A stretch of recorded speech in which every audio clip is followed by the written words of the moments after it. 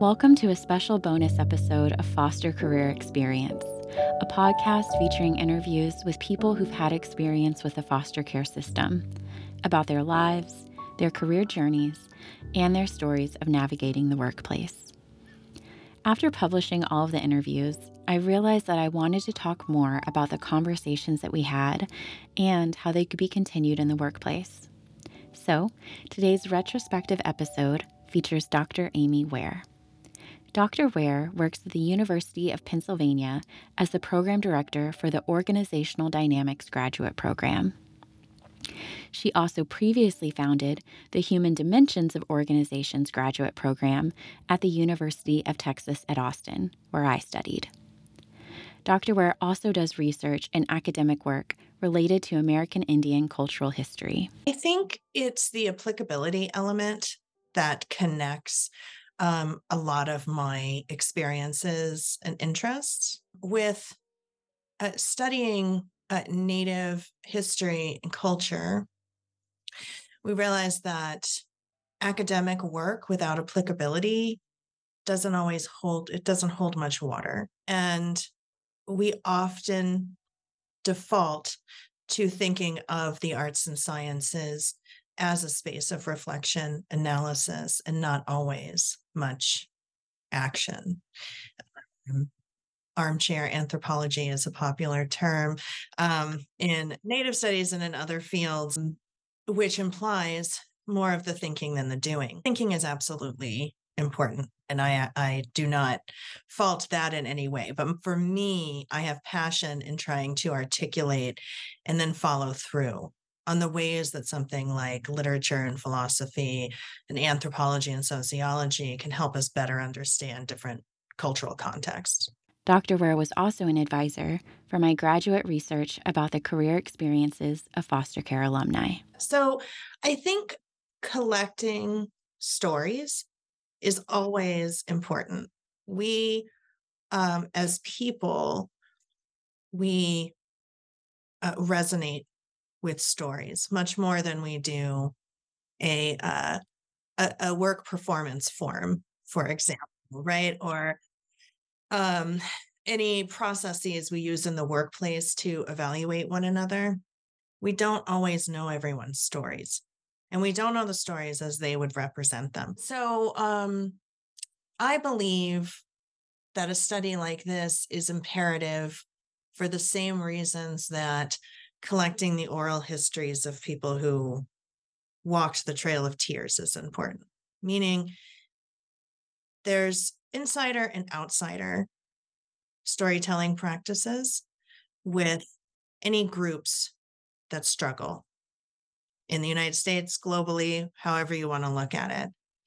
And so really understanding the insider nature of experience, such as, foster graduates and alumni, that we learn to think differently. We who have not experienced that learn to think differently about those experiences. And so through the individual stories, we see themes, and you can't group them all together because they're individual stories, but they become something of a constellation, right? Where you can begin to see an image or you see connections among them, even though they exist separately. And this particular topic is something that is understudied. It can cross racial and ethnic and gender lines, which just makes it an interesting field, in addition to the ways the childhood experience can affect us long term. The story of each person I spoke with was unique, and a constellation of 4 themes emerged across their individual stories. Theme number 1. Every person that I spoke with talked about their job through the lens of how it helped others. One example comes from our second episode, which features Kimberly, a millennial working in the service industry. Kimberly spoke about how she supports the people that she manages. Of course, the same way any manager would, I do tend to chime in when there's an upset customer. If that customer is being extremely difficult and extremely rude, I'll have my girls walk away and go to another room while I deal with it. I buy them food on a weekly basis. I buy cleaning materials. I will help them finish their rooms. Um, I do have a few associates who they don't tell me, but I can tell they're not doing too well. So I like to buy food to make sure they're at least eating. You can kind of tell when somebody comes in and it's just the look in their eyes. And I have one worker, he will clock out for his lunch and not eat anything sometimes. So I will be like, "Hey, so and so, here's some money. Can you go grab me something? And while you're at it, grab something for yourself." I mean, I know what it's like to grow up not being able to do things for myself, not being able to eat or, you know, uh, good hygiene or anything like that. So I do like to try to make sure that my guys and my girls are taken care of. Any if I mean, I've offered to help pay somebody's her son's school, stuff for school, things like that, because I know how it is to not have what I need to have to live. Now, back to Dr. Ware. Yeah, it's beautiful. And it really reflects, I think, um, just there's so many different aspects of what uh, people's experience, let me say, the ways that people's experience can contribute to a more full and robust organizational culture, right? Because there's several things that strike me about that story. One is um, that her keen observations of her colleagues' experience. Right? You ask her in that episode, you followed up and said, do you mean food? Do you mean, in what way were they not doing well? And you can almost hear a bit of resistance in her voice being like, well, just not doing well. It might be food, might be this, and it's often food is what she ended up talking about. But just this overarching, you can look at someone and sort of get a feel for where they're at. That is a skill that not a lot of people have, right? And further, the ability to have enough compassion where you do something like give someone money, ask them to get you lunch and get themselves something. It provides a lot of agency to the other person. And if we look at that as a parallel to the workplace, right? When we talk about micromanagement or, how we deal with leadership and the way we work with others, allowing someone the agency to make their own decisions about how they, what they want to eat or how they want to accomplish a task is very empowering, right? To provide someone with that trust. And so I think creating parallels between those experiences that Kimberly in that way in that case describes, and how we can both learn from those stories and value those who have those skills in our workplace. Yeah, and I loved that she was like, well, just not that there can be multiple ways in which they aren't doing well, but she also wasn't afraid to reach out and help. And it takes courage to help someone. I live in a big city right now. We walk by people who need help frequently. And it takes people who have both courage, compassion, and often experience to stop and help someone. Theme 2 is related to self-reliance and authority. While everyone spoke about wanting to help others, some people shared that they struggled with asking for help from their peers or in believing that help would be adequate. However, many also demonstrated true skill in articulating their needs and the needs of their colleagues to authority figures, speaking truth to power, in a sense, even if it affected their relationships with leaders. Dustin, a millennial working in healthcare, had the following to say. The big thing for me is, like, wanting a boss that, like, is respectful and, like, knows where he's coming from and, like, isn't using authority just because they have authority. Um, I think too, like, growing up in foster care, it's like a lot of kids struggle with authority because 'cause they're being told to do things and, like, they have so little decision-making ability in their own life. And so for me, I feel like in the workplace, sometimes I struggle because 'cause I'm like, I don't like people making decisions that impact me, and I have, like, 0 say in it, especially when it feels like it's not coming from a good place, you know? Um, and so I'm, like, really hoping my next career move, um, just, like, having a good, respectful boss that, like, appreciates opinions and, like, different ideas and isn't just like, "I'm the boss, what I say goes." When I caught up with Brenda, another healthcare worker, after her interview, she added the following. And along with what Miles said, I also think it's important. Like, I know for a lot of jobs I had, like, I was always fighting for what was right because I always had to fight for myself. Right. And then when I went into my employment, it was always whatever the employment was, is like I always try to fight for the right thing because I felt like I always had to fight when I was in the system making those decisions. I'm going to fight for myself. And then I try to fight for everybody. And then that would just get me in trouble because I knew I was right, but I was used to not just fighting for me, but fighting for the other girls I live with or the other foster care kids. And so it's like wanting to fight every battle, but you realize, like, because you could, right? You had a lot of flexibility in that in the foster care system because he was going to get mad at you? Nobody, right? Then you go to people who can tell you and can fire you, and you still think you can kind of behave that way. Well, I didn't know any better. And I mean, I've lost jobs before because of that. Like, no filter. That was the thing. No filter. I didn't know how to have a filter. I think is that I didn't know how to say these things. Because I'd always have bosses tell me, "You're not wrong. Your points aren't wrong. Just how you're coming across with it is not setting well with us,"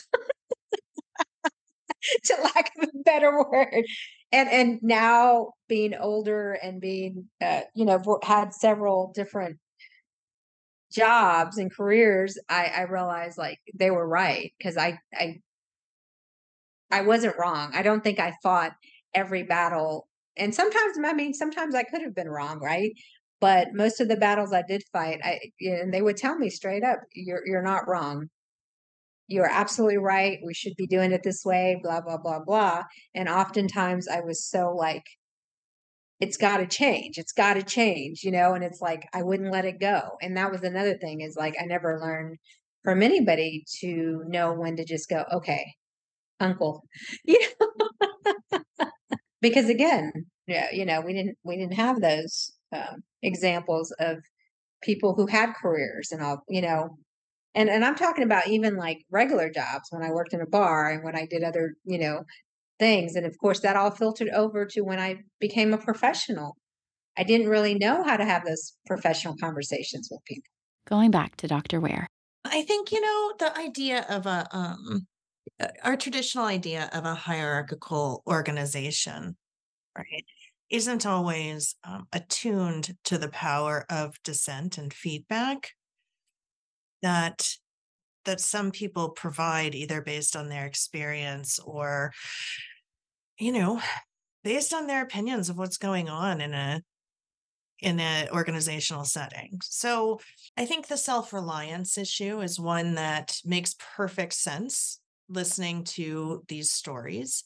And I think it's interesting how it comes into play, particularly with authority, because with colleagues, it seems to become um, less of an issue, right? But that self-reliance is also very much tied to community and helping others. So it's more that there's this upward potential for antagonism. I believe it's the responsibility of the leader, the boss, the manager, um, to listen to their employees. They may not always agree with what someone says if they buck authority or they are coming um, at you with a level of defensiveness tied to some of the issues that these stories reflect. But I don't believe it is necessarily wrong to express frustration, because I think there's often a grain of truth, if not more than a grain, um, to what people are saying. And so I think listening is the best way in to working with someone to establish a healthier work relationship with them. To um, go to a boss or a manager or have a lot of anger toward them, often these folks were able to articulate that anger. So if you can articulate it, then you can begin a discussion. And so if as managers and leaders, um, we can begin to listen to those we work with, even if it's uncomfortable, the more we can learn to move forward, right? Because what a lot of these stories reflect to me is a lack of trust in leadership.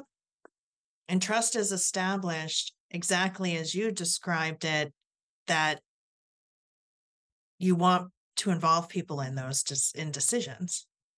So the second you don't involve someone in decisions, just like these children experienced growing up in a foster care system, is the moment um, you build a wall. And so to break down that wall is to be able to talk through it. People who are placed in positions of authority are paid more. There's more expected of them, and they should be working to help others get into that same position. They should also be working to improve their own levels of compassion and skill and listening ability. And so I agree. I think it takes a ton of courage to dissent in any capacity. At work, you're putting your livelihood on the line sometimes by doing this. And uh, unfortunately, we don't always see that as an act of empowerment. We see it as we see it more negatively. And I don't think that's always the case. I think it is the cultural frame where we're looking at it. Theme number 3 is related to security. Some people said that they tend to choose safer options. They often felt that they didn't have the safety net of financial savings, support from their family, or something to fall back on. Simply put, the cost of failing was greater for them than it was for others. In our episode with Victor about bringing your whole self to work, Victor says one way that organizations can support foster care alumni is by creating a greater sense of security within their organization. When you look at organizations and you've got people in the organization that have been foster care or adopted, one of the greatest values and things drivers for them is going to be their sense of security and fairness. And so it's incumbent upon the organization in many ways to create a sense of security within that environment for that person to thrive. Looking back at my career, a lot of the choices I made were more risk averse because I felt less secure in my social standing and less secure economically because of the background that I've had. I could feel like at any time, sometimes the floor might fall out on me. If the organization can create that security, they can really allow people that are adopted, have been in foster care, to to take more challenges and to deliver better experience. I definitely stayed longer at that company because of wanting a sense of stability and security, and to try to set myself both up with a level of financial security so that if something wrong should ever happen, I wouldn't fall that far. But also another factor is because I've been without a parent figure, I'm looking for those loyal relationships, those opportunities that stick around. And I want that security. I want those opportunities of having that security. In many way, I think it's cliche now to say that the current generation wants to switch jobs every 2 to 3 years, or will have 7 different careers. But I don't know that that's necessarily what they want.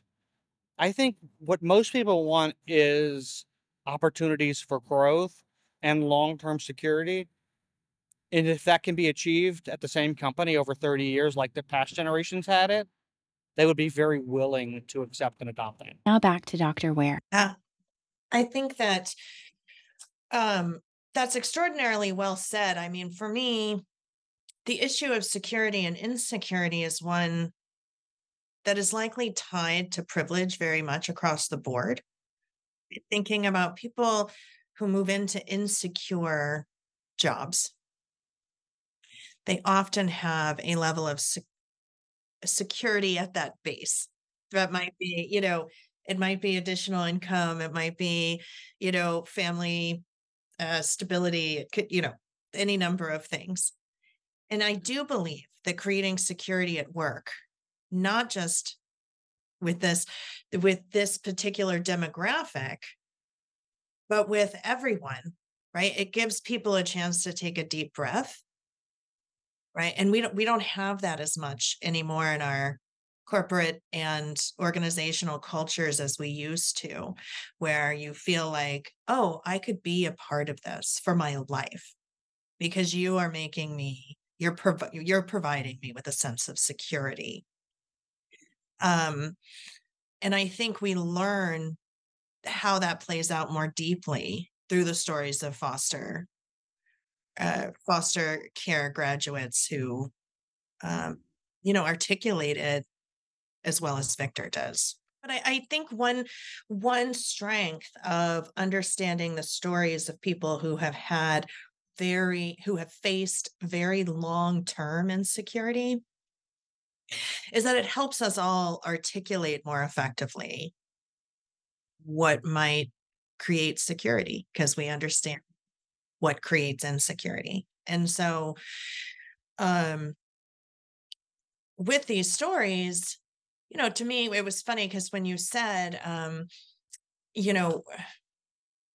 this is a particular group of people who are longing for security, I thought, well, how many of us want insecurity? But I would not have thought about it that way were it not for Victor's story, right? That I feel like the articulation of that insecurity creates self-reflection for me.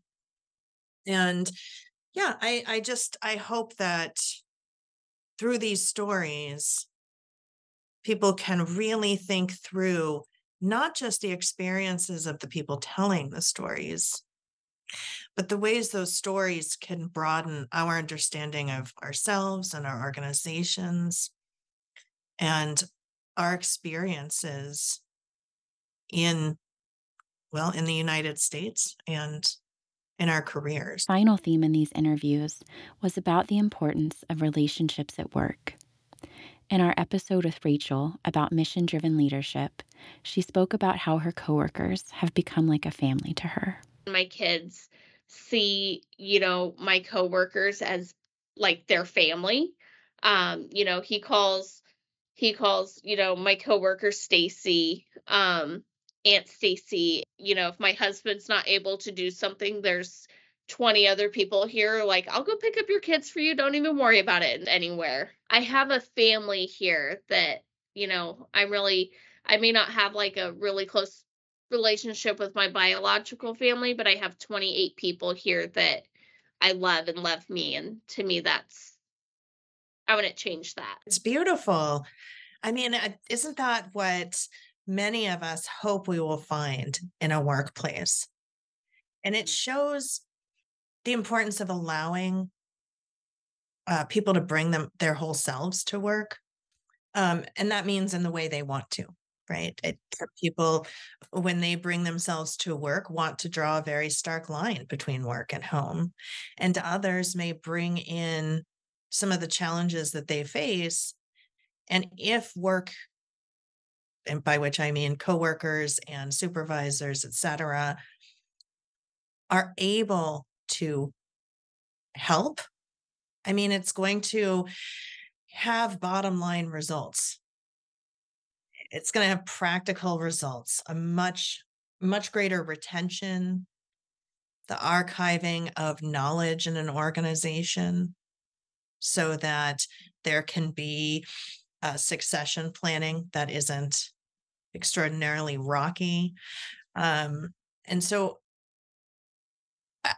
I think all of us work for different reasons, but in these stories, for me, I was reminded that we spend a lot of time at our work and that we are in many ways a family, and that we can choose to support those we work with if we work on our levels of compassion. And everyone likes to work in different environments, but I always hope to work with people who will be as compassionate as some of these voices we heard on the podcast. These stories to me remind me of many other stories I've heard, but in a different context. And I think it's important to remember to find strength in what may be a story that some of us perceive as weakness or struggle. And that some of the strengths brought up in these stories are ones you just don't find in every person. And they are the result of not just experience, but survival and thriving. I think we want to remember that in organizational context when we're hiring people, when we're listening to people. And we may not know all of their stories, but everyone is bringing with them experiences that will affect the organization. So being open to hearing those stories can only make them better places. Early in our interview, I asked Dr. Ware if people who don't have experience in the foster care system could learn the things that Kimberly naturally demonstrated: courage, compassion, and experience. I believe that we may be able to get close to learning those skills in that order. If we practice compassion, and the reason I talk about compassion, and these are academic concepts, when we try to piece them apart, academic concepts that we care about kind of inside the academy as a way of distinguishing them so we can talk about them and act on them. So, for example, I think about compassion as it relates to empathy and as it relates to sympathy. And I find that there's potential problems in both empathy and sympathy. Sympathy may be, I feel sorry for you. That's not always useful to someone else. And empathy is very powerful in that we can imagine others' experiences. There's danger in that, though, in that, or we're limited. That truly we can't imagine others' experiences. And so we can't imagine them as fully as we learn from the stories. And so this compassion, the way that I distinguish it is it's, learning to work with the experiences of other people. Okay. That brings together two of those 3 points. And the more we practice compassion, the more we can acquire it. I think that we can start to develop compassion by really thinking through some people's the experiences of those who have faced a lot of trials, and how they now empower others by calling on these previous experiences they lived through and they endured. I do think that it takes, all of these things take practice outside of experience, which you can't always get, but compassion and courage, I think, can be practiced. So, here's to practicing more compassion and courage in the new year and continuing to learn from the experiences of others. Thanks for listening to this episode. This podcast was created and hosted by me, Sam Heimbach. It was produced by Zachary Webb. Podcast art and website design are by Hannah Fenvez of HMF Design. Music is from Soundstripe. This podcast was funded in part by the Batten Savoie Scholarship offered through the Human Dimensions of Organizations Master's Program at the University of Texas at Austin. You can learn more about this episode and others at fostercareerexperience.com. Thank you.